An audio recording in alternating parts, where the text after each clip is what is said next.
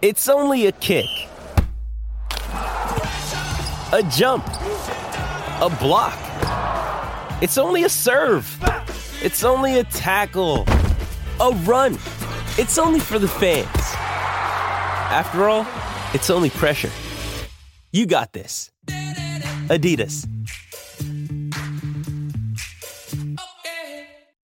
Coenvioma Law, PLLC is 100% native-owned and operated, founded by Vern Coenvioma. Their practice areas include corporate law, business transactions, finance, economic development, gaming, casino development, online gaming, real estate, environmental permitting and approvals, telecommunications, government affairs, employment and labor relations, historic preservation and cultural resources, and energy. Coenvioma Law is committed to making positive and lasting change in our communities as they support nonprofit volunteering, community activism, and employing Indian preference in hiring and vendor relations.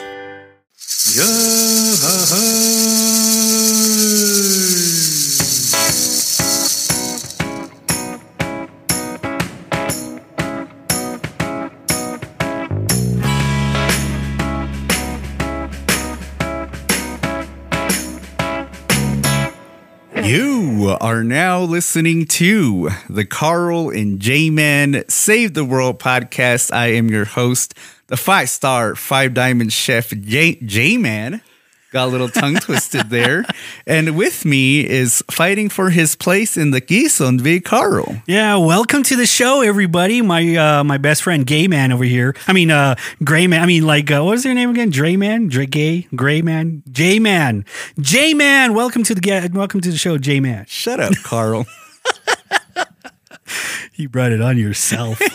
Had nothing to do with it. He had everything to do with it. He was looking at me weird, and so that's why my tooth clipped a piece of my lip and had my introduction He's Twitter-pated, ruined. But we are back for episode 3 of season 8. Very excited, and as usual, thanks to you all that this season has started off very well, getting a lot of traction from the last 2 episodes where Carl and I talked about the pros of voting, even though that we're not voters ourselves. And then our last episode, a lot of people's favorite topics, the ladies fighting in the Quezon for chair space. And so if you haven't heard either of those episodes yet, you can go back to listen to those 2 episodes. And just a reminder, if you didn't see the marketing that we have out there, that we do have a title sponsor. And so we are presented by Coenvioma Law, PLLC. And so Carl's got his appointment with a tattoo artist scheduled. He's going to get Coenvioma Law's logo tattooed on his goodie. Lower back.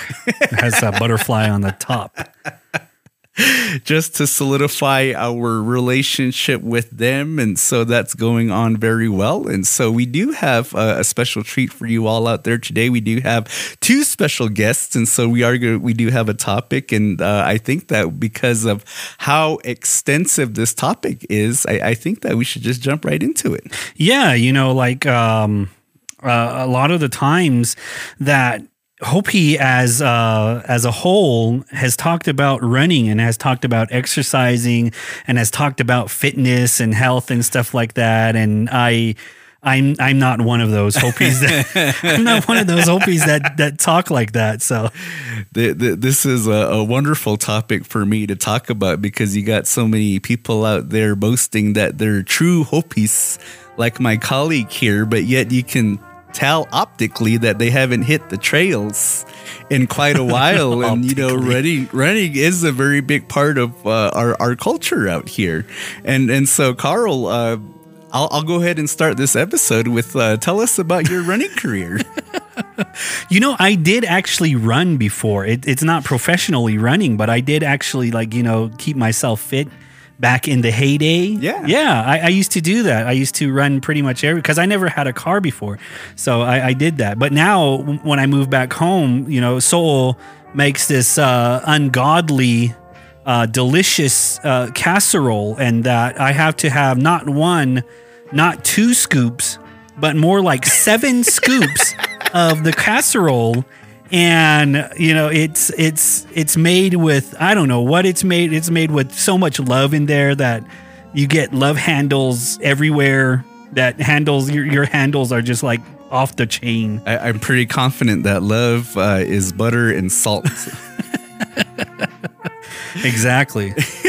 But, we did kind of briefly touch upon this topic in a past episode. I think it was our Hopies and Sports episode way back when in season 1. And so we talked about the importance of running within our culture, because then, if you're somebody that knows something about Hopi and our communities out here, that running is intertwined with our lifestyles to an extent, because throughout history, we've produced some very accomplished runners at the high school level, collegiate level, and we even have an Olympian within our tribe's history, and we talked briefly upon that in our last episode. But I guess really just kind of talking about the concept of running and the importance of it, some of the life lessons that we're taught as kids as it relates to running. And then we have our 2 guests who are very accomplished in the running world that do a lot of running themselves, and so they're going to share some of their experiences and what they've learned as being runners within our community. But thinking about, and so this would be a question for you, Carl, because I've definitely had this education growing up as a child, but I remember my father mostly talking to me a lot about running. Yeah. And then I also remember my uncle and my kwa'a as well talking to me about running, because then the joke, there's always we like to joke within our community. So you joke, you kind of make jokes in a way about your in-law, except instead of putting them down, you're putting them up. And so some of the jokes that we make about our in-laws, especially about the men that are married to our sisters, we talk about how they're such great runners that their morning run is they run all the way to Navatakiaovi, which is over the San Francisco mountains, and then they run back in one morning. And that's the joke, that our in-laws are so powerful that they're able to run all the way to the mountains in Flagstaff and run back in the morning. And I have some in-laws that have additional superpowers, is that they have iron stomachs because they're able to digest the food that my sisters make for them, which is usually unedible for most people. But so what are some of the lessons that you've heard as a young boy growing up out here on Hopi? Well, nobody runs in my family, so. So we don't have any lessons that revolve around running. I don't know why you Hopis run. Stupid. It's a car. Just drive a car, for God's sakes. That's why it's there. That's why, that's why it was given to us. I don't know. What's wrong with you guys? God damn it, Carl. But, I guess that running has always been a tradition for all Hopis. And like I said, nobody runs in our family. Nobody has ran track in our family. It was mainly like football and baseball that my tahas were always into. And they never ran track. Nobody has really ran track or like cross country. It's always been like volleyball and all the other Bahana sports. But yeah, I don't think I've ever heard anything like revolve around that, like all the running, that it's sacred and you're supposed to get up like before the dawn and go run. Go run to the east. Go run to the east for about 500 miles. Sprinkle your Tetadine and pray to changing women. Yeah. Oh, wait, that's a different tribe. Our perception of running is like, why run when you you can sleep in for another extra hour.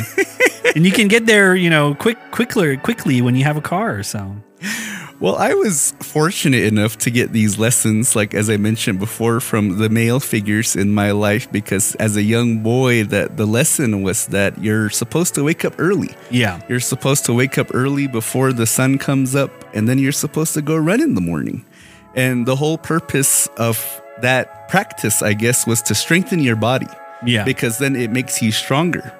And then another lesson that was always correlated with waking up early and then go run was to bathe in cold water. Oh, yeah. You're supposed to bathe in cold water because then the cold water strengthens you. It makes you tough, so that way you don't get sick. Your body's not susceptible to things like that. So you're able to go through life and to have a strong body to be able to do these things. And so running was always a part of that.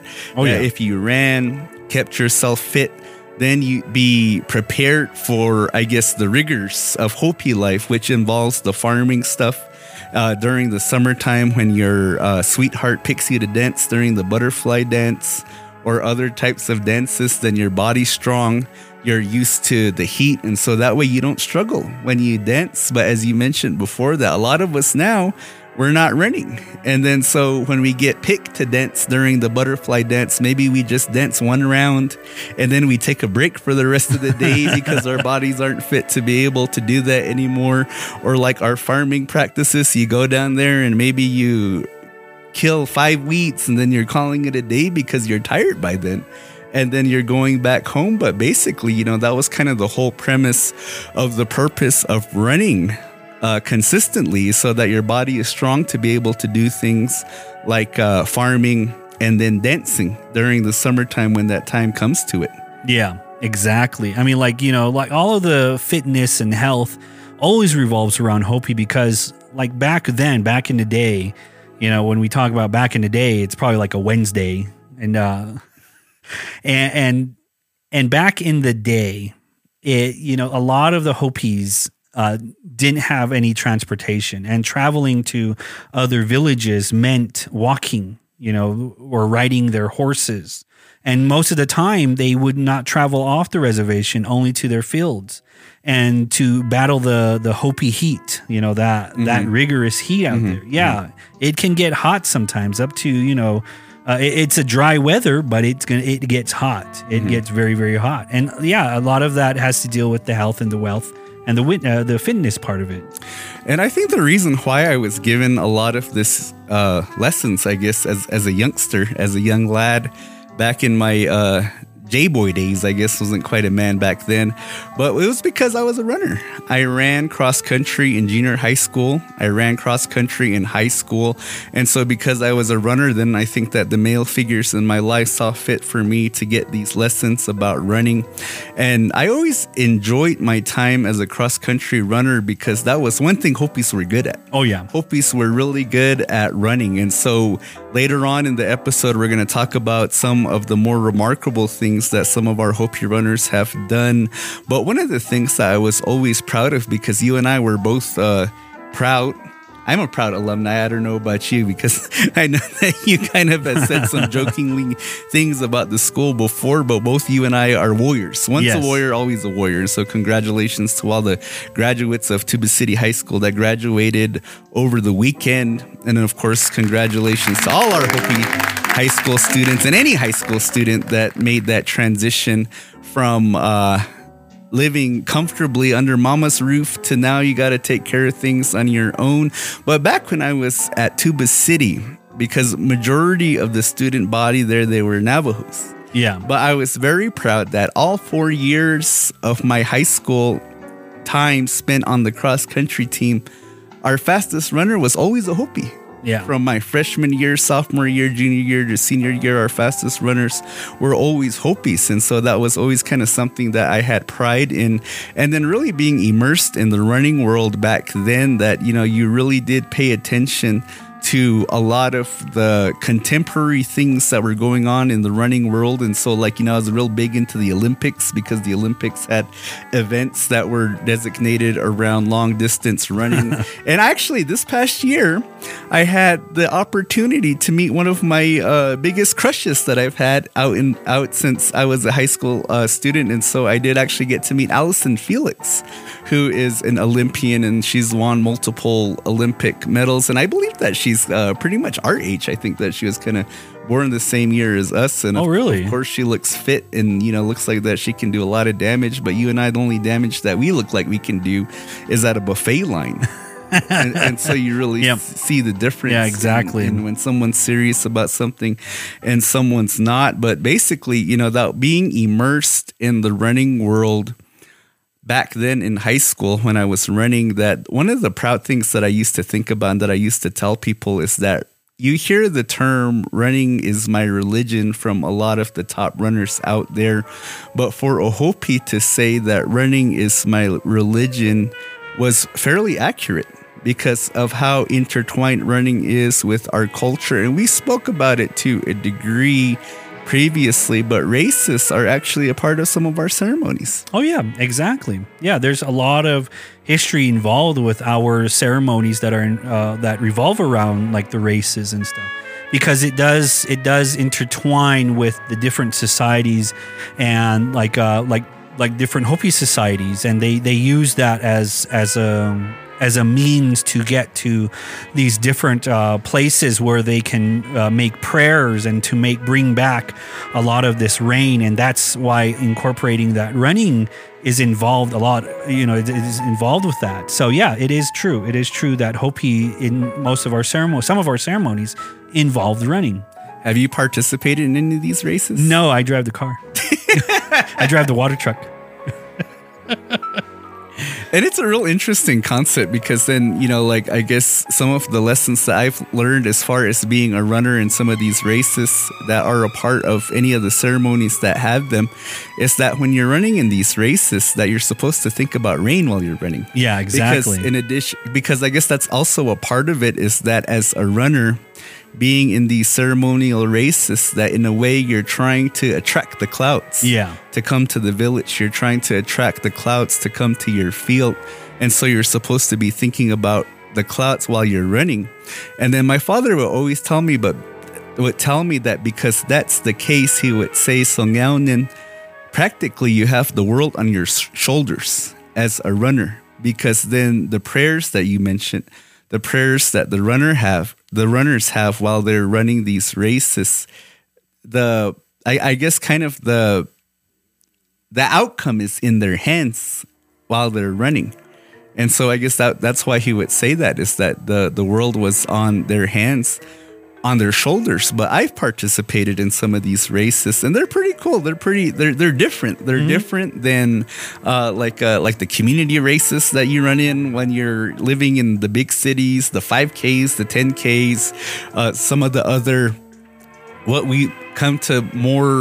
are more well known in our minds as far as races. But Hopi races are definitely different. Yeah, it's not the Pat Tillman race. It's not the Pat Tillman race where you get a medal even though you didn't participate. And that was always the thing that I've always remembered fondly from back when I used to run, was that that I guess there was so much pride in it. There was so much pride in running those races because people would get really proud of their relatives, whoever it is that they knew that was running. And if you were fast enough to be able to win a prize in these races, then that brought even more pride to the house that you belong to. And I almost won a race in your village at Hotvela. Oh, really? It was probably one of the most sickening days of my life. It was during a basket dance at Hotvela. And I started the race out in first place. I was the very first runner. Probably for about 80% of the race, I was first. But because in these traditional races, that usually the course isn't marked. No. That the course, I guess you're just supposed to know where the course is. Because then, in the regular community races, the regular 10Ks, there's usually some sort of chalk line or there's spotters that tell you where to go, or some sort of flag, some sort of signifier that tells you which direction to run. But in this particular race, there was none of that. I was just running in first. I had nobody to follow. When I would come to a fork, I would just be praying, please let me choose the right path. I'd go left or right, go right. And I had chose the right way all the way up until the end. I made the wrong right when I should have went straight. And so when I was making the right, fortunately, I was close enough to the top of the mesa where people were watching, and then they were yelling at me, going the wrong way, you're going the wrong way. And so when I heard them, I turned around. But by the time I got back to the path, the person that was behind me had caught me, and then he passed me. And then so I had that detour took so much energy out of me. I didn't have enough energy to try to catch this guy and then try to surpass him. And then so when we got to the top, this guy won on a technicality because I went the wrong way. And then when I got up on top, I had come in second place. and so that's kind of what makes it one of the most sickening days of my life, because I could have won that race.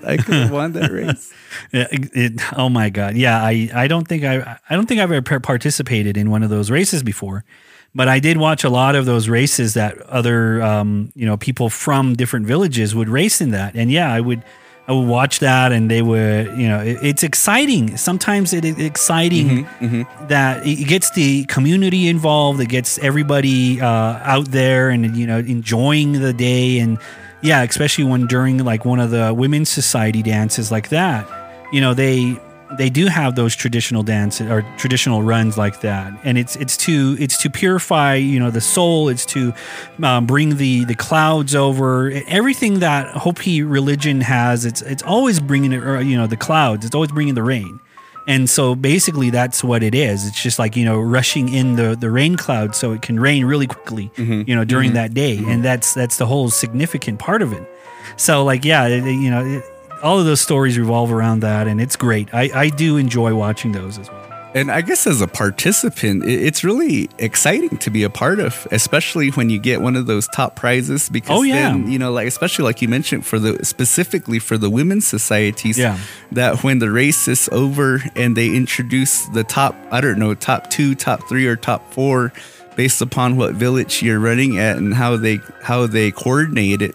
But when they introduce the winners, that they bring you into the Quezonvi, into the plaza in front of everybody, and everybody's watching, because then these races become kind of one of the highlights of the ceremony. And so you're there, they bring you in, and then they announce the village that you're from. And then they'll say, this person's from this village.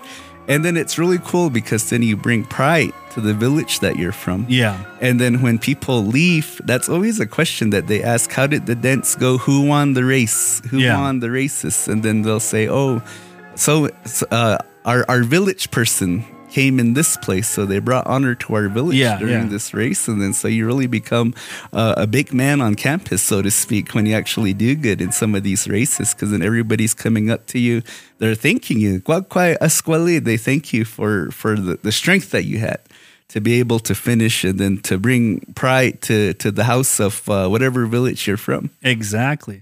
So before we bring on our special guests here, we're going to go ahead and take a quick break for our paid sponsors. Are you 16 to 25 years old and living in Maricopa County? If you are, Native American Connections TREE program provides free counseling, life skill development, housing navigation, and substance use treatment for 16 to 25 years old living in Maricopa County. Grow your roots with TREE.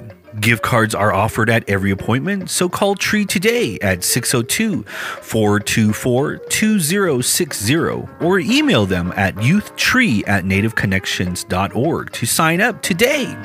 That's YOUTHTREE@nativeconnections.org. Native Community Capital is your trusted partner for home loans or financing your business. Visit us at nativecap.org or call us at 855-628-2272. Let's work together to rebuild tribal economies. Nurturing Indigenous Intelligence is a grassroots organization based on the Hopi Reservation. They work to alleviate the hardships in the community through acts of giving, from distributing school supplies, volunteering at various places, and working to expand their services. Follow them on Instagram at Nurturing I Squared and on Facebook at NI Squared Team to find out more. And we're back from our break, and so now is a good time to bring in our special guests. Oh, forgot about that thing. You'll have to excuse Carl. He's a little rusty. We didn't make it to the studio last week, but I'd like to bring on to the podcast for the first time Wayne and Caroline. Hey, how you doing? What's up, guys? Thanks for having us. Oh yeah, well, thank you. Welcome to the show. I mean, like it's a great honor to bring people that know a little bit more about running than I do to the show. And so Wayne and Caroline, you guys are better known as Kadu and Muppy out here on Hopi. And so Kadu, if you can give your quick introduction for our listeners in the four corners of the universe. Go ahead and start with Wayne. Yeah, go ahead. Wayne Sikakwaktua Yan Matua. Or four corners of the universe. I guess I better speak in English then. That's all I know anyway. It's my introduction in Hopi. But I'm from Sapalavi and Second Mesa, and born and raised out there in Hopi. But the last 9-10 years, we've been living down here in the valley. Okay, could you go ahead? Hello, my name is Caroline Sikakwaptiwa, also known as Kadu. I am a mother and grandma, and I also work as an early childhood educator. And like my brother, we've been down here in the valley for a while, but we are from Sipalabi Village, Patiwunwa.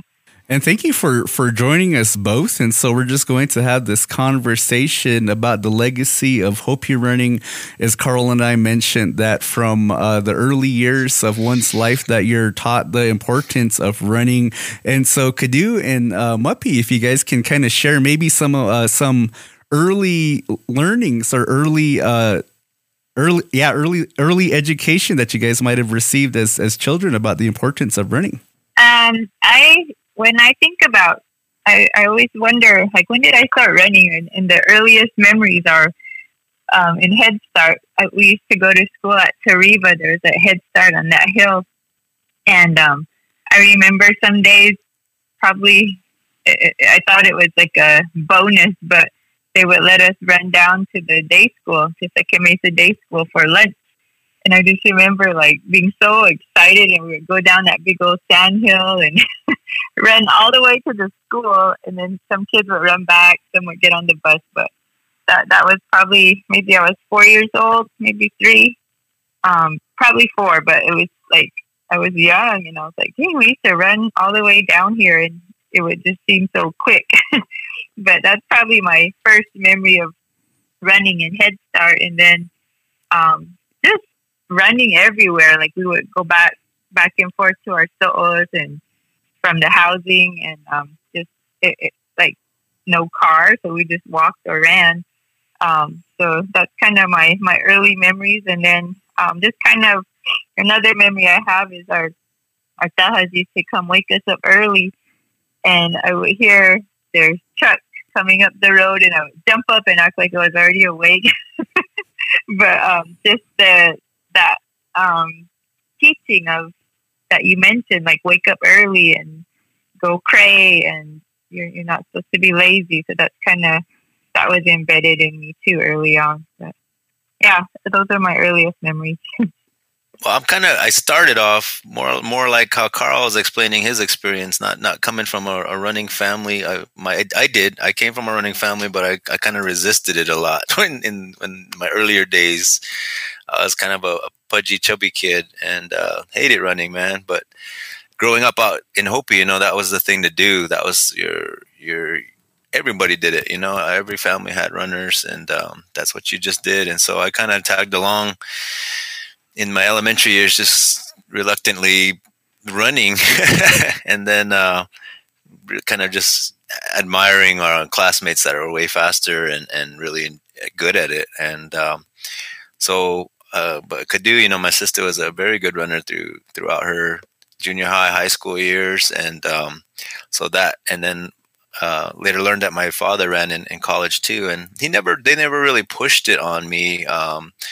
Same thing though. My tahas would come out and look for you if you weren't, if you were just being lazy. They'd scoop you up and either take you to the ranch or try and get you to go help with the fields and stuff. But the lessons that they were trying to instill, as far as learning to work hard and the meaning of it, that really didn't fall on me, I guess, until it didn't really click until maybe my junior high school days, and kind of slimmed out at that point. But I never really wanted to run like the way my sister did or all the other kids. And so, but I admired them, and I knew it was a tough thing to do. I knew it was very, very demanding, physically, and then even like spiritually. I was so scared to run in basket dances, snake dances. I didn't want any part of that either. Cut to 20 years later, that's really that's stuff I really look forward to participating in too. And for those reasons that you guys were talking about, for the reconnection or to stay connected to our traditions, our culture, even the religion, is so intertwined with our Hopi teachings in religion that it's unavoidable, and that's something I'm really still discovering myself lately. In the last 10, 15 years, that's really when running is become a very integral part of myself. And being a family man now, learning to balance career and the Bahana side, the white world, the white ways, and still trying to stay connected to your Hopi roots. That running is a big part of trying to do all of that. Wow. Thank you, Mopi. And I guess, kind of something that I wanted to touch upon, because then when you're a community that has been taught from the moment that you can understand words, the importance of running and how much it's intertwined with our cultural ways, our religious ways, that it does produce runners that accomplish some tremendous feats. And so Mopi and Kadu, you both are proud alums of Hopi Junior Senior High School, and that high school has produced some really remarkable things. Kadu, you are part of some state championship teams in cross country, and I think probably the most famous thing as far as the high school is that from 1990, Carl, I don't know if you knew this, but I actually researched this. Actually did some researching for the episode for once, but from 1990 to 2016, that Hopi High has won consecutive state titles. Really? For cross country? For cross country. What about our football status? I can attest to some pretty big victories over Tuba in my day. Oh, there you go, Carl. But nothing along the lines. But so, Kadu, I kind of wanted for you to touch upon kind of that legacy, because then, as I mentioned, that you were a part of a strong legacy on the ladies' side, winning state championships, and I am married to a 3-time individual state champion myself, so I do know a little bit about the women and the remarkable stuff that they've accomplished as far as high school. So Kadu, can you kind of talk about what that experience was like in your high school years, earning all of those accolades? Sure. So when I was in junior high, we were just kind of messing around, running cross country, not really taking it serious. And then that summer, I had this. There was a coach that everybody knew about, and he was really mean and all this. And so I kind of was afraid to go to the high school, but Harvey Honyotu was the coach. And I was very intimidated by him, and I was like, oh, I better get it together if I'm going to run with this guy. And so I got my summer running going, and got myself ready to run with the really good runners. But so the first year I went, I was of course a freshman, and the school was very it was the second year of being open, and first year of being able to compete in the AIA, because the previous year was like a probation year for new schools. And so we go in, and we're this little tiny school. Nobody really took us seriously, and so we go in, and at that time we ran like big school, 3A to 2A to 1A all ran together. So that was like MV, Ganado, like the bigger schools. We were thrown in there with them, and so we go in, and we win. We go to state, and I think by then we kind of had turned some heads. And people were saying, hey, look at this little school. They're doing really good. And so we end up, MV was like Monument Valley High School. They were like really dominant at that time. And so we end up tying with them at state. And when you tie, they score your first 5 runners. And then if it's a tie, then they look at your 6th runner. And whoever's 6th runner comes in first, then you win. So that's what it went down to, and it was like so intense. They were looking at the 6th runner, and then Harvey was like, we won, and it was so exciting. We were all crying. Even Harvey was crying. But just that first state championship, that was very, very special for that reason. But also just like you mentioned with the basket dance races, they're like, you're really proud when when you finish, and because everybody's, I guess, proud of you and thanking you, and it's that same type of feeling, and just knowing that we really made our little Hopi community proud. That was really exciting. But after that, we won state for 4 more years, and then they continued for I forgot how many years after that for the girls. It was a streak, and I think it was a national streak at one point. And then along the way, some of us won individual titles and in cross country and track. But just that whole time, we, like me and my teammates, man, we were really close. We did a lot together, and just the community that it built as a team, but also just knowing like we're carrying our Hopi tradition and our teaching about. Every time we ran, we always, when we went to go do a race, we would pray before, and just kind of keeping that Hopi, I guess, values and applying it to our high school running. It was special. So I always talk about it. I'm probably like Napoleon, Uncle Rico, always talking about my high school days. But yeah, it's very special. Thank you for sharing that, Kadu. Did you have any comment, Carl?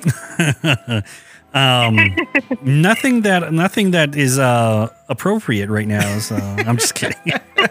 No, I mean, like, you know, because like in Hopi tradition, like, you know, it's not they're you know, men are the runners pretty much. Yeah, in Hopi tradition, and so like a lot of the times that women couldn't run or shouldn't run anywhere or anything like that, and so. You know, were you mocked in a way, like for your like just running habits? Oh, that's a really good point. Yeah, like especially because you come from a Hopi background. And did your uncle say anything that you shouldn't, like, you know, run or anything like that? And Kadu, before you answer that, I'd like to add on to Carl's question, because I guess, you know, kind of some emphasis for those that aren't aware that usually the cultural races, the ceremonial races, are only supposed to be for the men. Yeah. But then in recent time, a lot of villages have opened up those races to allow ladies to run them as well. And so I think probably only the most conservative villages still restrict it to just men only. Yeah. And then when you think about some of like the old stories, that running is a part of some of these old stories, and then when it comes to running within our stories, almost to an extent like a fairy tale, like, you know, the hero was the one that ran so many miles, but it was always talking about a man, or talking about tatak or totem. And so, Kadu, this would be a really good thing for you to talk about being a woman and having had an accomplished running career. How do you think of yourself, I guess, knowing that this is kind of what Hopi's mentality is? And then the other thing too I wanted to ask is, as somebody that's accomplished a lot as far as Hopi women's cross country, have you ever felt overshadowed by the men's cross country program? Because then they tend to be the ones to be talked about a lot because they've had that streak. But still, what you've accomplished as far as a women's program, that's nothing to turn your head at either. Yeah. So this is my own personal way that I think about running as a female. In growing up out home, I always knew that we females, like our tahas, are really, I guess, active in our village, and we always just support them and never say, like, never complain. That's just what you do.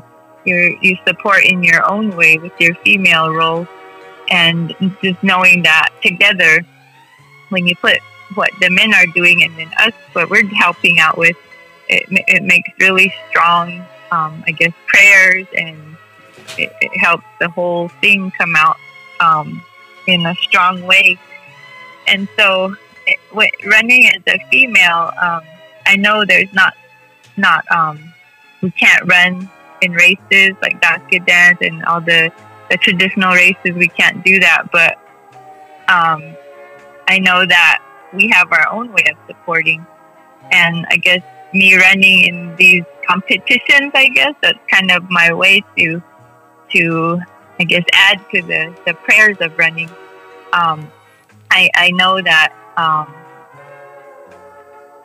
men in our family have their particular roles, and like I said, we support them in those roles. And for me, running is kind of that same mindset that we are supporting all the things that our men in our villages are doing, whether it be just running on our own, running in these races. It's kind of all for the same thing of prayer. And I know that some people might say, like, what's the word, like chauvinistic? Is that the word? Or I don't know what the word is, but some people might see it like that. But like, as a Hopi woman, I know, like, we are very strong in our own way, in our own right, and we all contribute, and it's not just one man, like, it's not one dominant role, gender, I guess. So I don't know. That's kind of how I see running. I'm kind of, me personally, I'm kind of shy to, like, you'll see a lot of females now, like, oh, I'm running for this and I'm running for that, and like, really leading the charge in these causes like MMIW or the boarding school survivors. And to me, I'm just kind of like, I know, like, when I run, I'm praying for these things, but I'm really kind of scared to just really be strong in that type of movement, I guess, around running. So I don't know. It's my own personal belief, but I feel like I kind of support whatever the men in our village are doing through my running. As far as the streak and the recognition of boys and girls, I admit when I was younger, I was like, man, well, we had this streak before.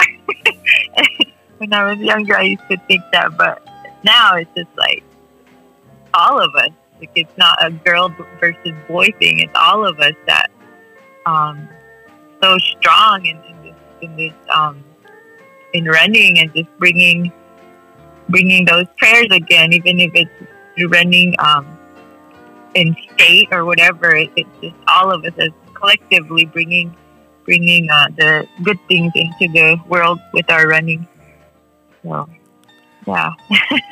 Thank you for sharing that, Kadu and Muppy. You know, I think that your trajectory as far as running has followed a lot of other people's, because I always found it funny that, you know, like, a lot of the people that are my age now that are runners, you see them on social media, they're posting the races that they competed in or some of the miles that they did, that a lot of them didn't run in high school. And all of us people that ran in high school, excluding Kadu, that, you know, we put on 50 pounds, and then we're the Uncle Ricos talking about our glory years, talking about how I almost won the race at Hotvella, but because I got last. And so, Muppy, can you share with us, like, because you didn't run in high school, how did you get into running then? Yeah, it's I kind of just did my own thing, you know. I was one of the taller Hopis out there, and really into football and basketball, and that was my niche. And you know, I just ran enough to stay in shape for those sports. And but afterwards, I think maybe sometime in college, maybe after my first child was born, my daughter Sanisha, my wife was my at the time, you know, we weren't married, but we were together. Felicia was out in Hopi living with us, and you know, totally opposite of the traditional marriage roles, where, you know, the man is supposed to go live on the woman's side in their village and stuff. So it was a little complicated with you know, her being Navajo and me being Hopi to kind of to do that. But at the same time, it was the best kind of the situation for us to live where we were in Second Mesa. But, you know, she was, I feel for her. I feel really bad because, you know, she was the one that got me running and got me into running again. And it was more out of a stress relief or a need, really, because, you know, she was brand new mother, young mother, no family around her, living with her in-laws, living in in the traditional enemy side of the fence, stuff like that, and hardly any friends really at that time. She had a lot on her shoulders, and we had a big blow up one time, I think, and I was kind of running then, but then I just told her, just go for a run. Let's just be away from each other right now and clear our heads. And she went out on a run, and shoot, I don't even know how long it was, but it was long enough for her to kind of just all of a sudden, it really was like all of a sudden just fall in love with running and the trails in Hopi, and understanding the connection, even not even being from there, the connection that running could have for you, and next thing I knew, we were signed up for freaking half marathons, and I didn't even understand how far that was. I was like, damn, how far is it? Like 13 miles. That's a long ways. I was like, Carl, like, let's just we drive that. We're not supposed to run that distance. Yeah, see, I told you. But yeah, she got me going with that, and we've never looked back since, man. It was kind of a revelation for me. I understood running was important to us as Hopi. I understood the significance historically, culturally, all of that, and I respected it. But at the same time, I really didn't partake in the running fever, I guess, until my wife took it on, and then just brought me along. And then Kadu, she wasn't running for a long time either. She was one of those that just kind of probably had enough growing up running, since probably kindergarten, running through elementary, junior high, high school. I talked to guys that, don't run anymore, and it's because of that. They're just like, man, I did it for so long. I'm done now. That there's nothing like, no state titles to win or whatever. They're enjoying their lives, but at the same time, it's for me, it was something I'm still enjoying, something I'll do for as long as I can. And like Kadu, there's runners out there that have reconnected, and in a big way too. Like there's classmates of mine, a little younger, not exact classmates, but just got to bring up Kellen and his family, man. Shit, they're doing some crazy stuff. They're running 100-mile runs. We know people that do 250-mile runs, all these crazy distances. And I just remember that feeling I had about my little first half marathon, and just thinking, damn, that's a long ways. I don't know if I can do that. And they take that, they take that same feeling, and they push themselves to see, well, how far can I run? That's amazing to me. And that's kind of where my running has my view of running actually has brought me, is this how far can I go? And then also my mentality is to I run to eat too, if I can stay fit and use running as a way to burn off calories, the better I can eat. That's funny you mentioned that, because I think I had that same mentality when I was younger. You ran for glory, you ran for medals, you didn't really run for your health. But now that as you progress in age, that now I'm running for my health. Running for the health of it. I'm running so that my morning throne sessions are successful, or I'm running for exactly that same reason, so that I can eat a steak at night and not worry about whether I'm going to have a heart attack the next day. But both of you do something pretty remarkable. I think it's pretty crazy, but both of you do engage in this.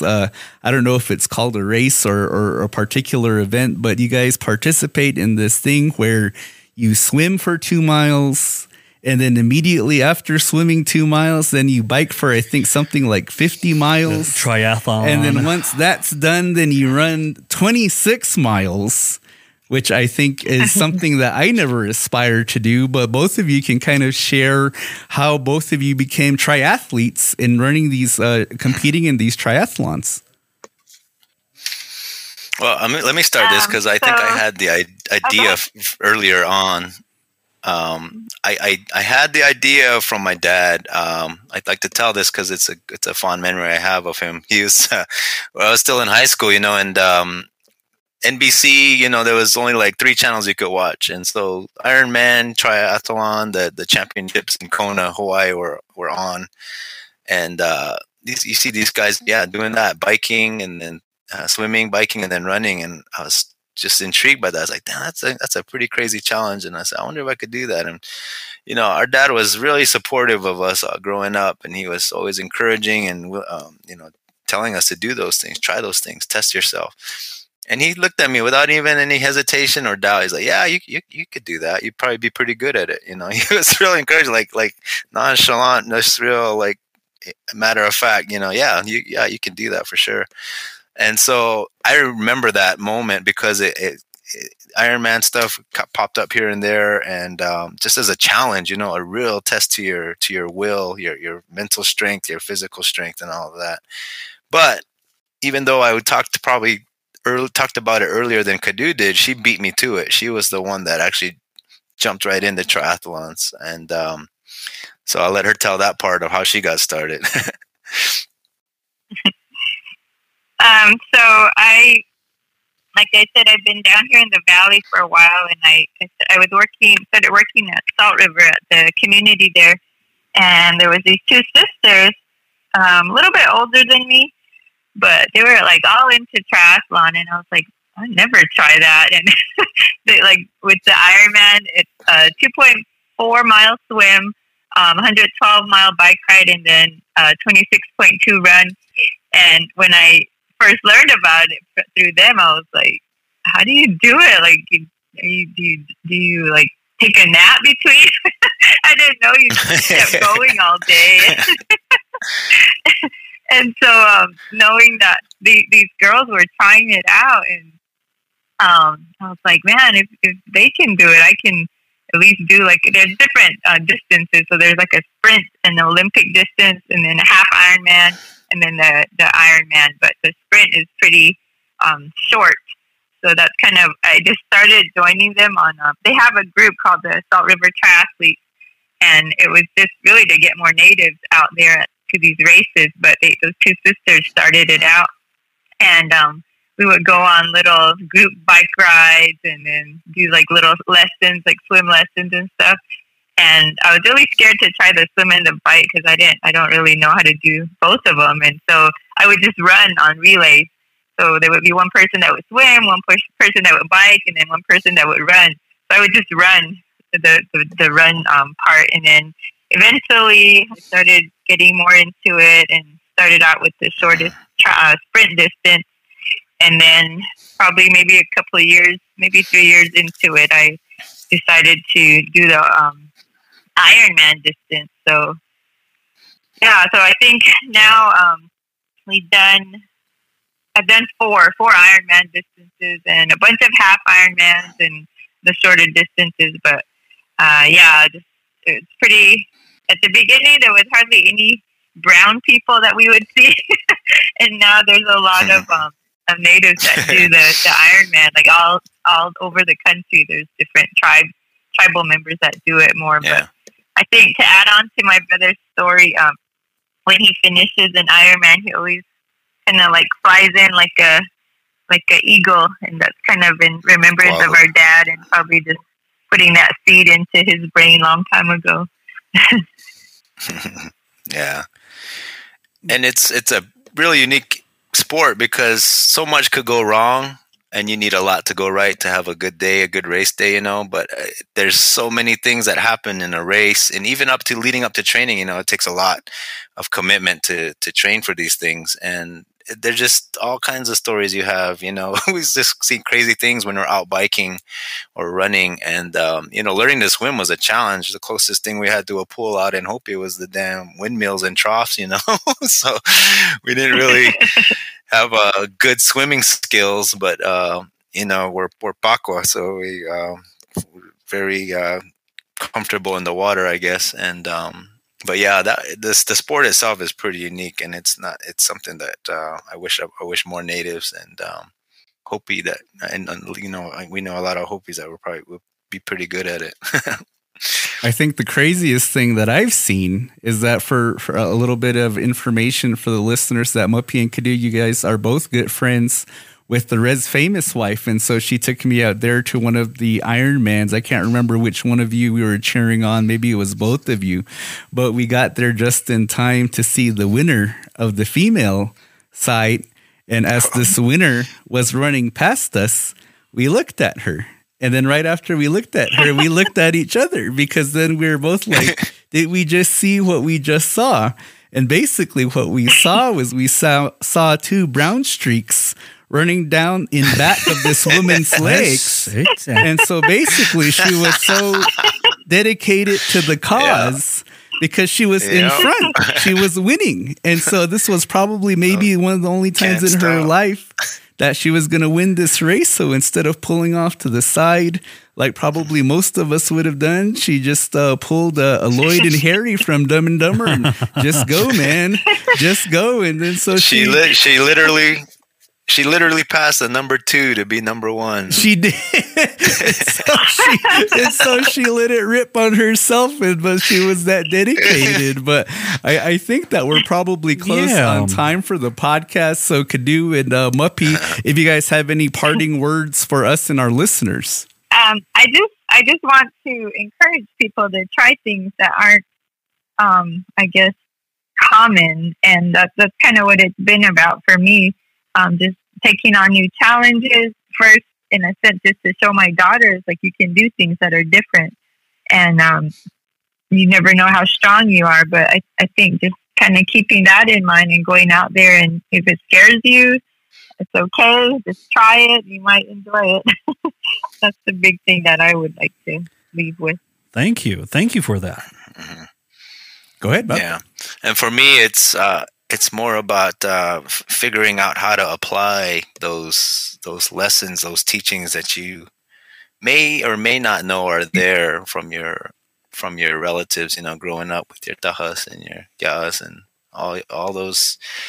I feel like we're very blessed to grow up the way we did, out in Hopi. And even though you may feel a little lost or disconnected, it's in there. We're all, I think, inherently and at a more just human level, we're all born to run in some fashion, or we can all endure, And like Kadu said, it's just a matter of trying something different. Doesn't have to be running, doesn't have to be basketball, doesn't have to be any of that stuff. Something even artistically or creatively, there's things that we always just hold ourselves back on trying, and you never know how things will come out unless you actually do it.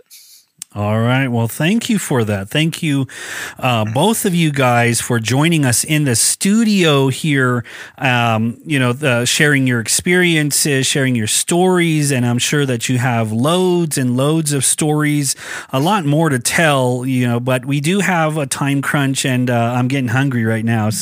And it's my lunch break. So.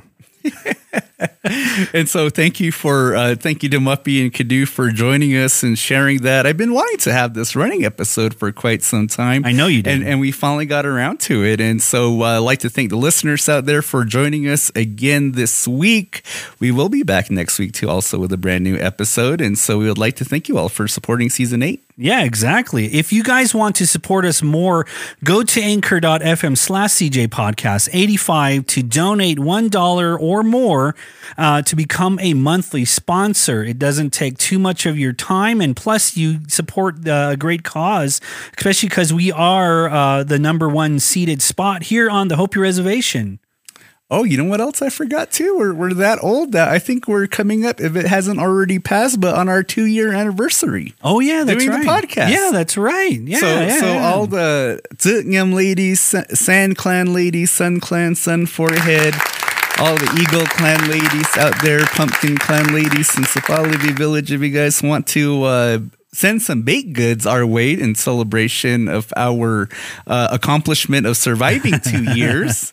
But then also, too, another way that you can support us, if you don't already follow us on our social media accounts, you can find us on Facebook, Instagram, Twitter at Carl and J-Man. I believe that I am up to the point where I'm giving up on the YouTube. Pretty much. I apologize to all you all that we're getting your primary listenings from YouTube. But if you do want us back on YouTube, Please send emails to cjpodcast85@gmail.com and address them accordingly. Then address it to the YouTube guy, and hopefully that'll be enough big swift kicking ass for him to get moving up on that. Nobody really listens to that anyway, so. All right, well, thank you again for listening to Carl and J-Man Save the World podcast. My name is Carl, and this is my best friend, J-Man. So long, quack, quack.